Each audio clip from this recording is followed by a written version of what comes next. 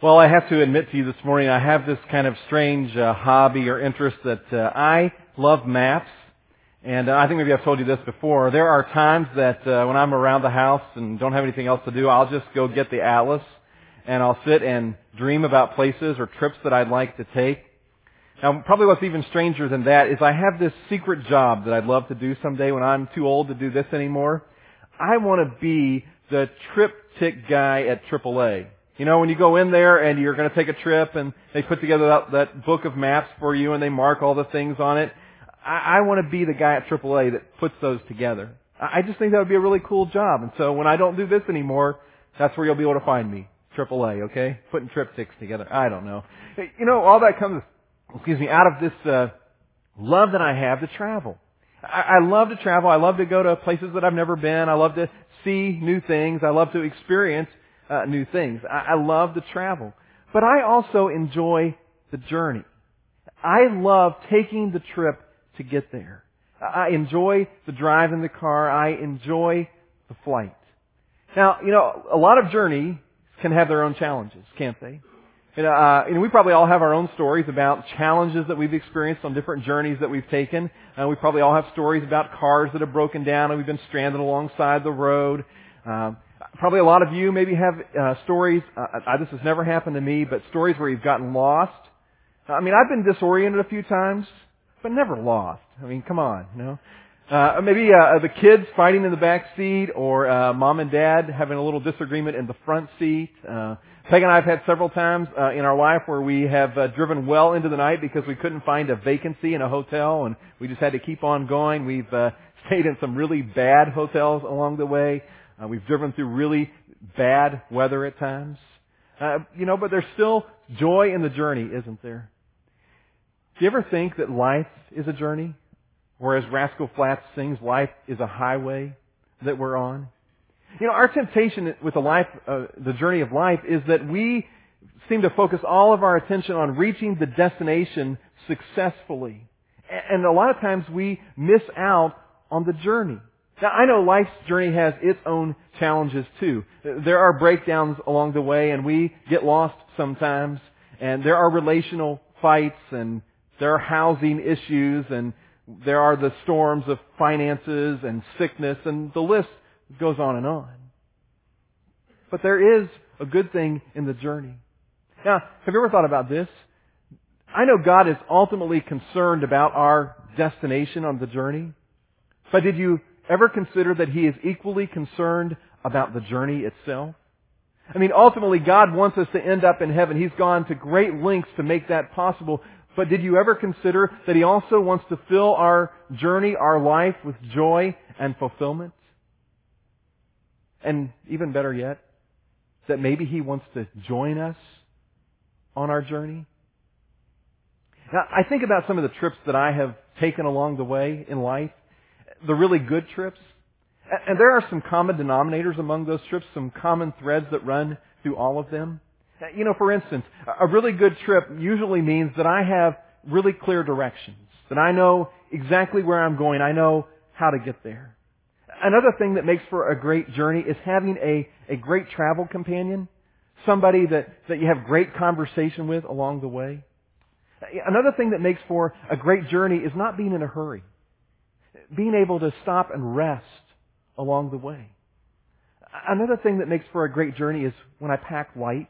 I don't haul along a bunch of stuff that I don't really need. And you know what? Those same principles also apply to our journey in life. There are these common threads that run through a good journey in life. Some habits and tools that God talks about in the Bible. And it is these habits and tools that I want to focus on for the next 5 weeks as we explore our journey in life. Here's the first tool that I want us to talk about. Maybe it's exemplified in this. It's a GPS. How many of you have one of these in your car or own one of these? Yeah, several of you. Well, I don't own one of these. I borrowed this from some really good friends. And so Friday night, Michael and Peg and I, we drove up to Northport to the Mariner football game. And so we played around with it a little bit. And it's cool if you don't have one, you just punch the address of where you're going in there and give it a second, it does its little thing, and then you push the button go, and it tells you how to get there. It tells you, drive on this road for 2.2 miles, and as you get close to the first turn, it says, turn right in 0.5 miles, and then when you get to the point, turn right, and takes you down the next road. It really is amazing to me, the technology in this little thing, and that it can get me there. But you know what's even better than this? What would be even better than this to me would be having someone who sits in the seat beside me, who's been there before, who knows how to get there, and they can direct me themselves. You know what? That's exactly what God wants to do for us on our journey in life. He wants to direct us on the right path, and the instrument that He's chosen to do that with the most is the Bible. I guess you could say in a way, the Bible is God's GPS. It is God's positioning system. Now, I noticed something about using the GPS Friday night as I was traveling along. It immediately struck me that this little piece of equipment is not nearly as smart as I am. That I think I know better. This thing would give me some directions, and upon hearing those directions, I'd think, it doesn't sound right. I'm going to go my way. I also realized, I think if I owned one of these, there'd be a lot of times that I'd just leave it turned off. In fact, I'd probably be like the people that I borrowed it from. At least one of them had no idea where this was located in their car. It was tucked away somewhere. And I think that's probably how I'd treat it too. Unfortunately, that's exactly how a lot of us have treated the Bible. We think we're a little bit smarter, that we know a little bit more. We read something in the Bible and we think to ourselves, that doesn't sound right. I think I'll do it my way. A lot of you probably haven't cracked open your Bible for weeks or months if you're honest about it. Any place besides here. In fact, if some of you are really honest, you'd have to admit this morning you're not really even sure where your Bible is. And yet God has said that's the instrument that I've chosen to help guide you on your journey. So my goal over the next 2 weeks is very simple, very straightforward. Here's my goal for the first 2 weeks of this series. I want to try to get you to read your Bible. That's it. I want to try to get you to read your Bible on a regular basis. Because I understand, and God tells us clearly, there is tremendous value and power in His book to guide us on our journey through life. And so my goal is simply to try to get you to read your Bible.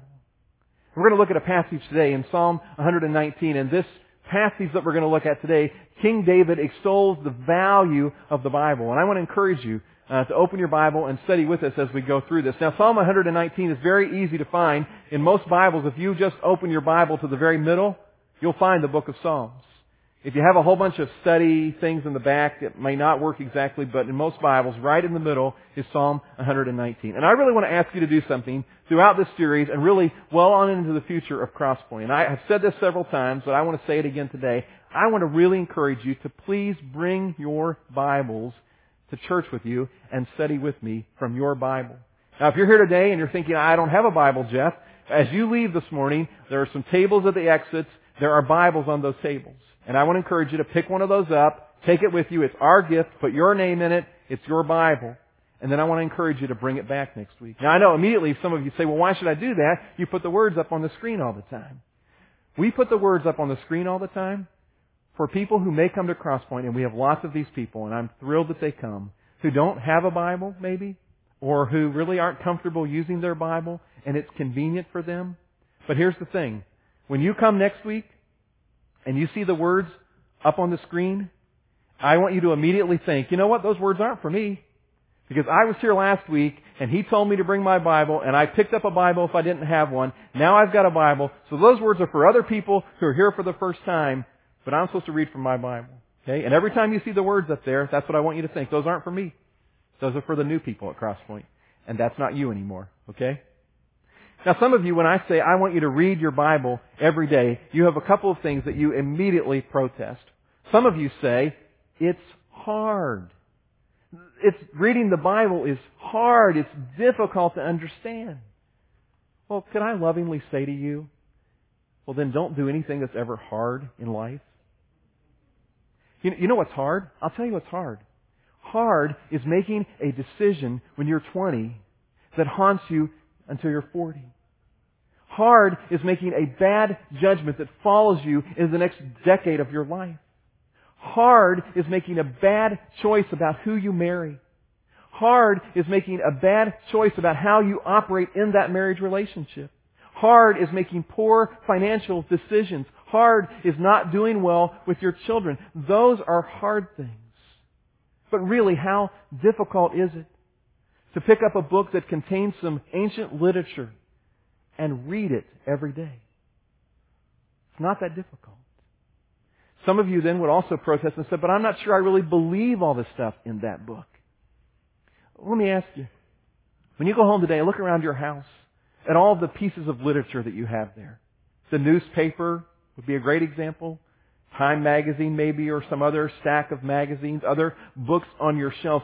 How many of those books were you absolutely convinced that you believed everything in them before you ever picked them up and read them?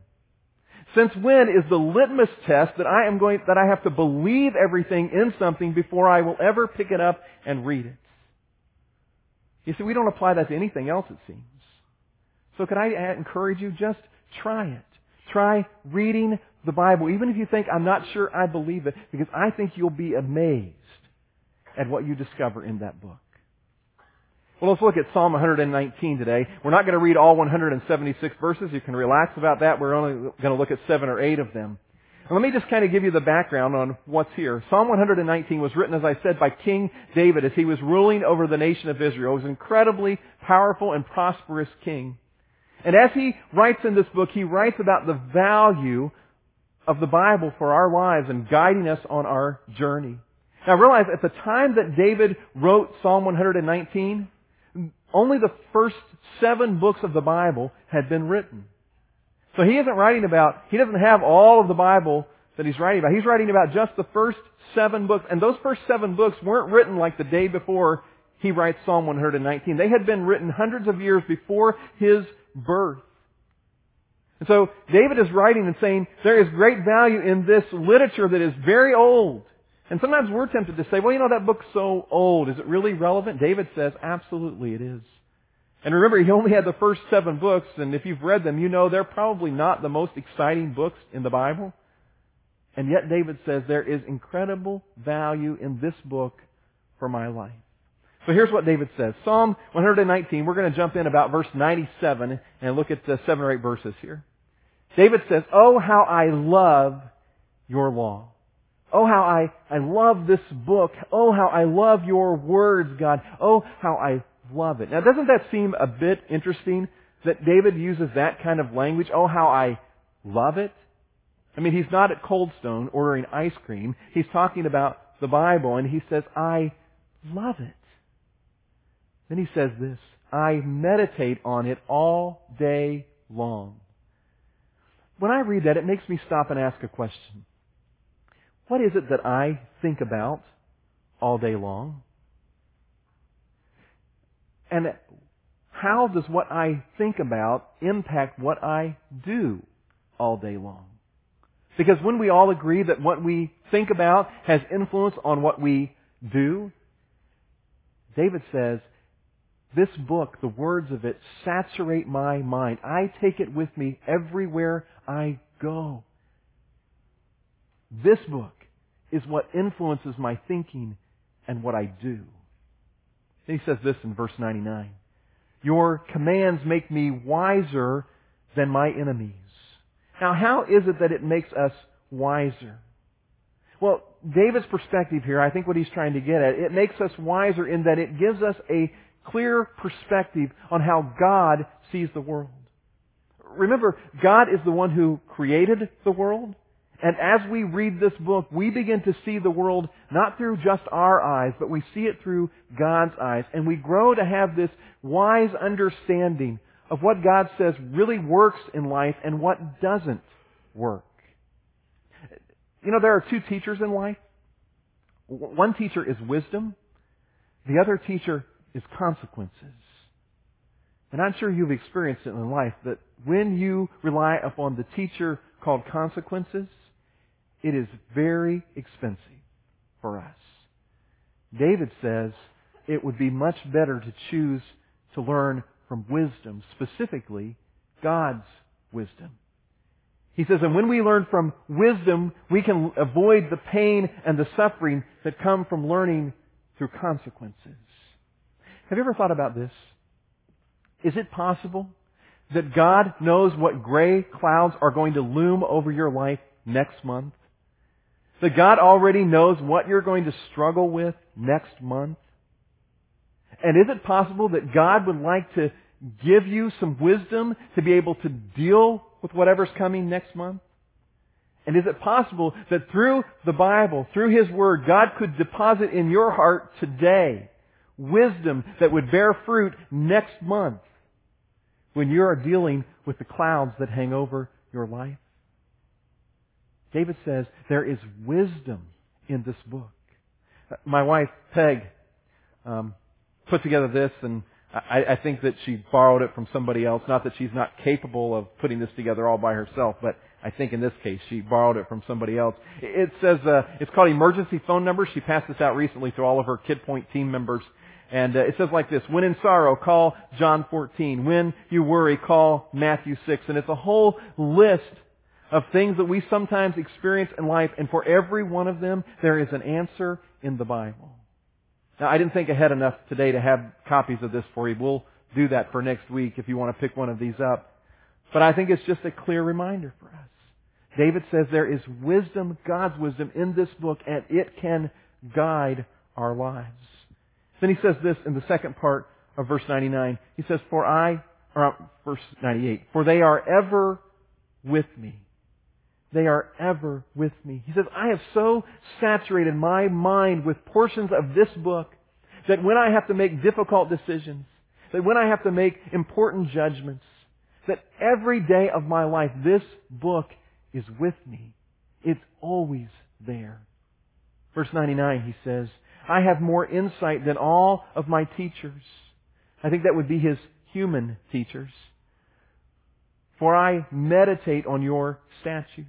Now, I think the insight that he's talking about here is the kind of thinking that a person has. Have you ever been with somebody who has that ability to see the big picture? There's some kind of circumstances going on and something's going on in life, and they have this ability to kind of pull back and see the big picture. That they can see all of the dots and they can connect them. They can put all of the pieces together. And I think that's the kind of insight that David's talking about. He says, when I put this book into my life, I'm able to have that insight. I'm able to pull back and see life the way that God does. The Bible, I see the big picture. Verse 100. I have more understanding than the elders, for I obey your precepts. He says, this book makes me wise beyond my years. And it is not an earthly wisdom. It's nothing that I do to get it. It's simply this book applied to my life makes me wise beyond my years. And he points out this principle.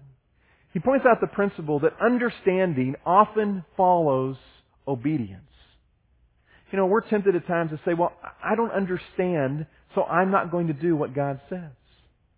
David points out the principle that I ought to do what God says, and as I practice obedience, then I will begin to understand. Understanding does not necessarily come before I obey. It often comes after I do what God says. Verse 101 says this, I have kept my feet from every evil path so that I might obey your word. I have not departed from your laws, for you yourself have taught me. David says, when I open this book and I reflect on what is written here, that I feel as if God is personally teaching me. Have you ever experienced that? It has happened many times in my life.